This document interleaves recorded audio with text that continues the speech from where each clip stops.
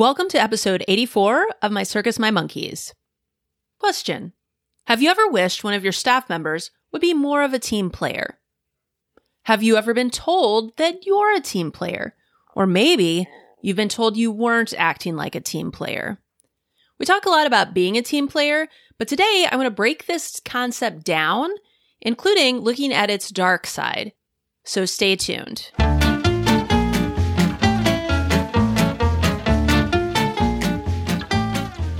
You're listening to My Circus, My Monkeys, the podcast for supervisors in education or any field that emphasizes growth and development. If you want to rein in the chaos and transform your team to better serve your students and clients, keep listening. This podcast explores essential information on supervision, employee engagement, and using a strengths-based framework to empower you and your team.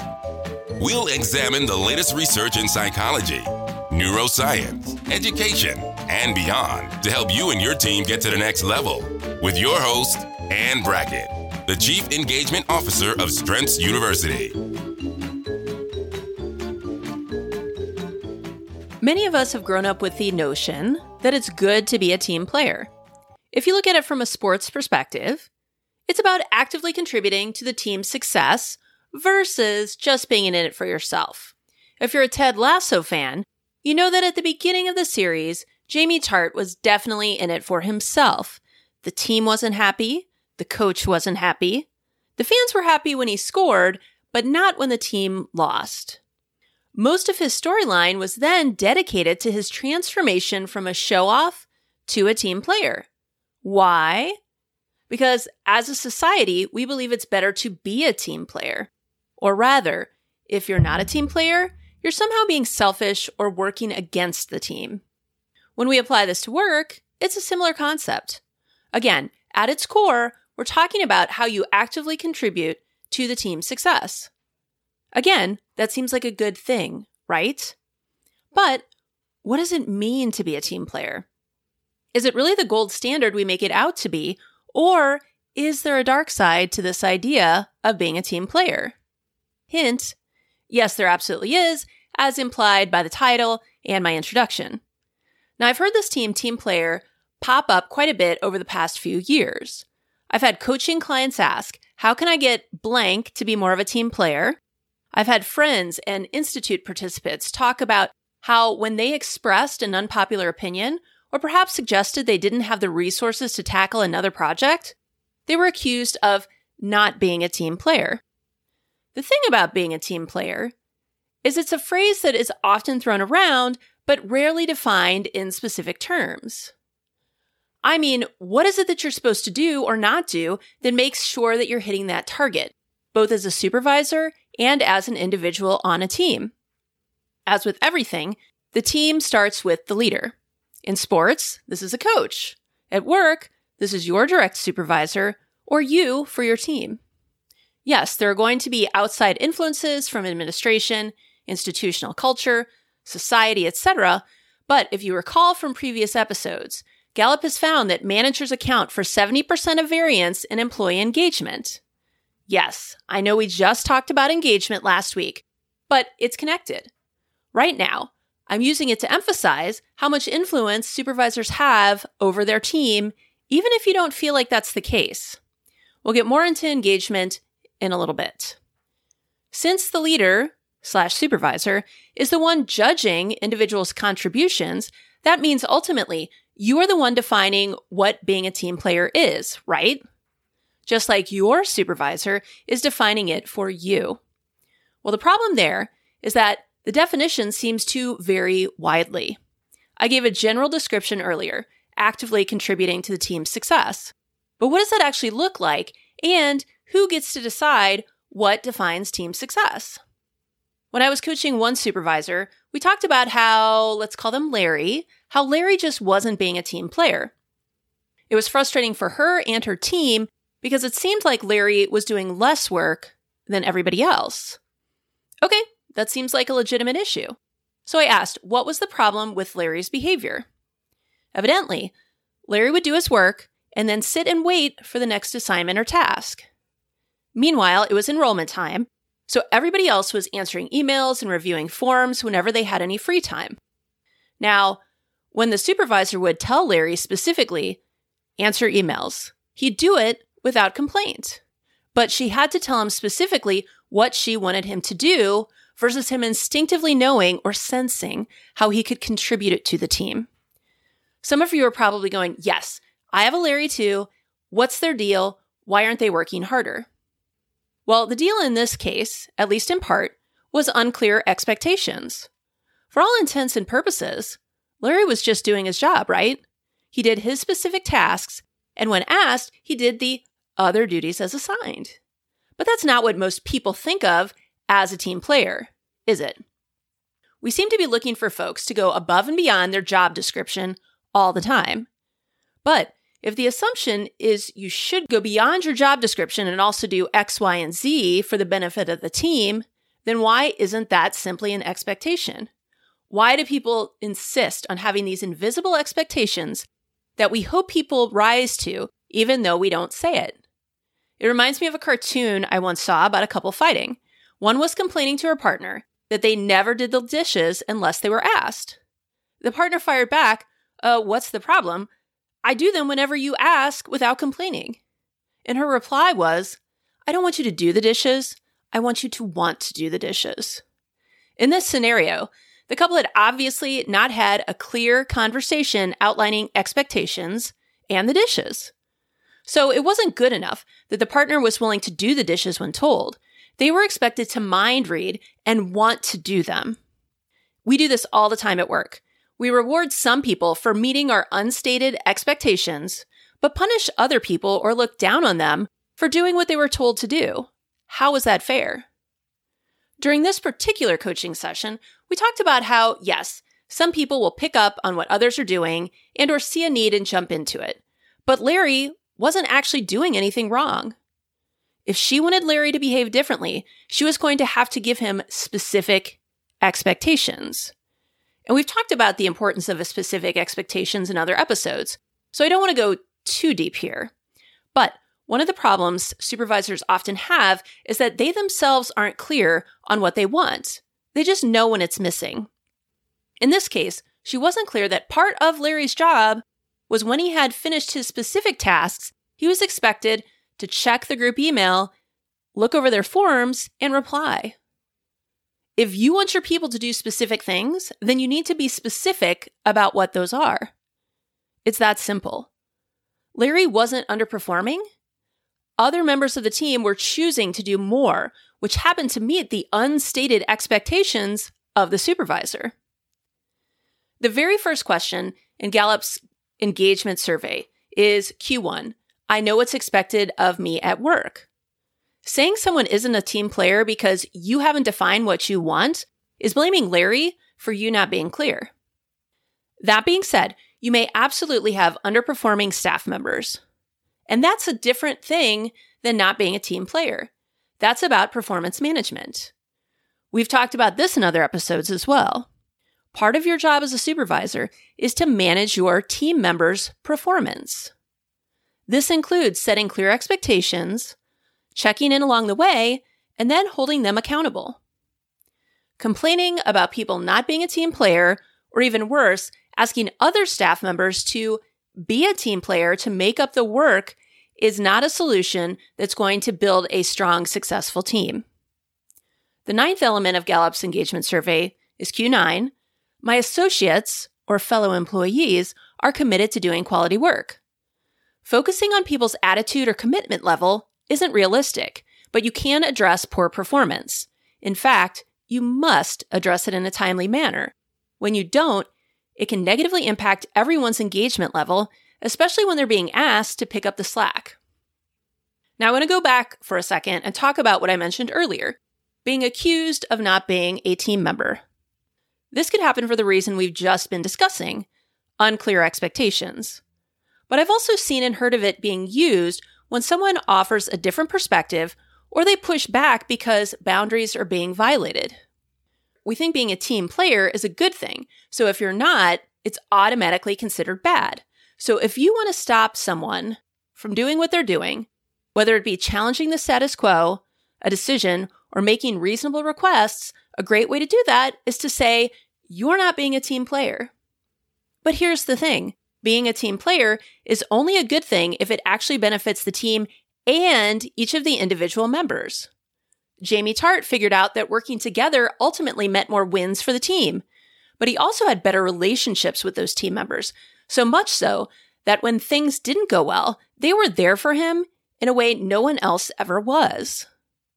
There was success in winning, but also success in the well-being of each team member. It was literally a win-win. As I've previously mentioned, I'm a Gallup certified strengths coach. So we've talked about how differences are an advantage and how we need other people. We all see the world through the lens of our talents, and this can lead to great things. But we have to understand that our way is not always the right or the best way. It's simply our way. When you're stressed, you're more likely to double down on your talents, aka how you see the situation, even if your talents are showing up as weaknesses. That means you're probably missing something, which means poorer decisions and outcomes. As a leader, you need to be aware of your biases towards your own talents. Sure, some people aren't the most tactful when they're offering alternative views, but remember, engagement element Q7. Does your opinion seem to count? I'm not at all suggesting you change every decision you make because someone disagrees, or refuse to move forward until everyone is on board. But what I am saying is that if you label folks who disagree or bring up potentially valid issues as simply not being team players, then they and possibly others on your team are going to stop talking altogether. Instead of trying to make things better than they found them as engaged employees, those individuals are just going to stop being psychologically invested in their job, aka stop being engaged. And the folks around them who may not have spoken up but feel the same way, they're going to know what's going to happen if they do speak up, so they're going to be silent too. In addition to lowering engagement, it's also potentially and ironically interfering with team success. You, or perhaps your supervisor, may believe that X is the right way to handle a situation, but what if it isn't? Would the team actually do better if you changed a system or program? Would students be more successful if you expanded your view of the situation? It's easy to assume that people are just complaining or trying to get in the way of progress. But that's not always the case. There are absolutely situations where individuals who are questioning decisions or suggesting alternative perspectives are doing it for the group's success. They are trying to go above and beyond to try and leave things better than they found them. In fact, if they're doing it when they know you're not going to be receptive, they're putting themselves in a very vulnerable place in the hopes that they can get you to see things from a different point of view. But because this idea of being a team player is so loaded, it's easy to use it to shut folks down. This is a huge problem because it will absolutely impact engagement and how much your team trusts you. If you've ever had this happen to you, you know exactly what I'm talking about. I have a lot of thoughts on this topic, but I want to make this both thought-provoking and relatively short, so more folks will have time to listen. I'm going to try and bring this together by talking about when this team player business can be a positive thing and when it's a red flag. This is true for you as a team member and as a supervisor. As I mentioned earlier, being a team player is only good when it brings success to both the team and each individual. They say a team is greater than the sum of its parts, but if the parts aren't healthy or well, your team isn't going to be either. If the team you're on isn't aligned with your values or keeps asking you to ignore healthy boundaries, you need to think long and hard about whether it's the right team for you. When you're being asked to do any of the following in the name of being a team player, I'm calling red flag. Being asked to do an unreasonable amount of work. Doing extra work without being compensated. Doing extra work to make up for an underperforming team member. Being asked to do another person's job because the institution decided not to replace them. Helping others, but rarely getting help in return. Being asked to silence your thoughts and perspectives. Being told not to question decisions or processes. And again, doing anything that violates healthy boundaries, including all the above. And just to clarify, what I mean by red flag is that all the benefits from the supposed teamwork is for other people. So students, team members, your supervisor, the administration, etc. And if your well-being is being compromised, that's a team that's focused on achieving goals, not about the success of the overall team. If that's the case, they're using being a team player to manipulate you, no matter how good their intentions may be. Now, as with most things, there's also a positive side to being a team player. I'm already going longer than I'd planned, so in a nutshell, if you're being asked to do things that will ultimately benefit you and the team without sacrificing healthy boundaries, then it can absolutely be a win-win.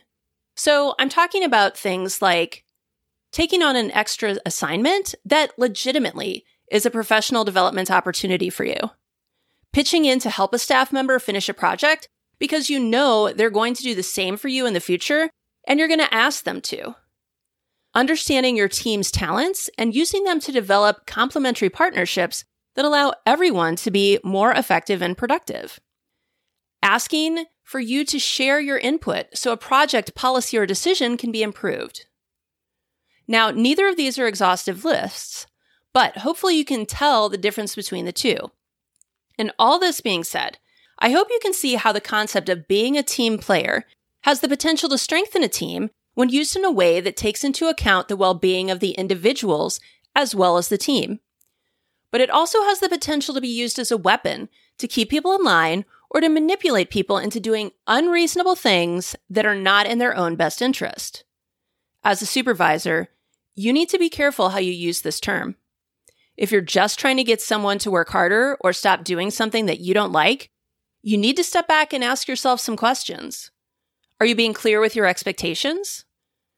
Is this person shining a light on a systemic problem or offering another perspective that I've missed? Or are they underperforming and I need to be better about managing their performance? Likewise, as an individual, you need to think about whether the things being asked of you in the name of being a team player are aligned with what's best for you. If they're not, it may be time to find a team that is. And until next time, stay strong. Thanks for listening to My Circus, My Monkeys. You can find this episode's transcript and links as well as other episodes on our website, www.strengthsuniversity.org/mycircus. If you found this podcast valuable, please share it with your friends and colleagues so we can empower and support supervisors everywhere. Finally, be sure to subscribe so you never miss an episode.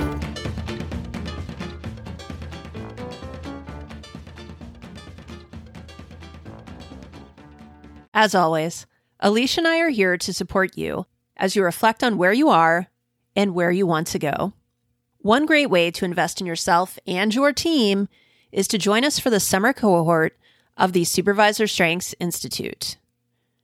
We are revamping the Institute this summer to make it even more manageable for your busy schedule. It is the same great content, but we've condensed it so you can work through each week's modules and start implementing change even faster. We know that life can too easily get in the way of you staying on track, so we've also added a bonus for everyone who completes all 8 weeks of learning. You will get an additional 60 minutes of our time, and you can use that for more individual coaching, a short team session, or to receive a discount on a longer team workshop. Our Summer Institute starts on May 28th. Go ahead and register now. Check it off your list. We want you, your team, and your students to shine their brightest, and that starts with you. So join us for the Summer Institute using the link in the show notes, or if you have questions about the Institute or other services, contact us at Anne, and that's ANNE, at strengthsuniversity.org. Thanks for listening to My Circus, My Monkeys. You can find this episode's transcript and links as well as other episodes on our website, www.strengthsuniversity.org/mycircus. If you found this podcast valuable, Please share it with your friends and colleagues so we can empower and support supervisors everywhere. Finally, be sure to subscribe so you never miss an episode.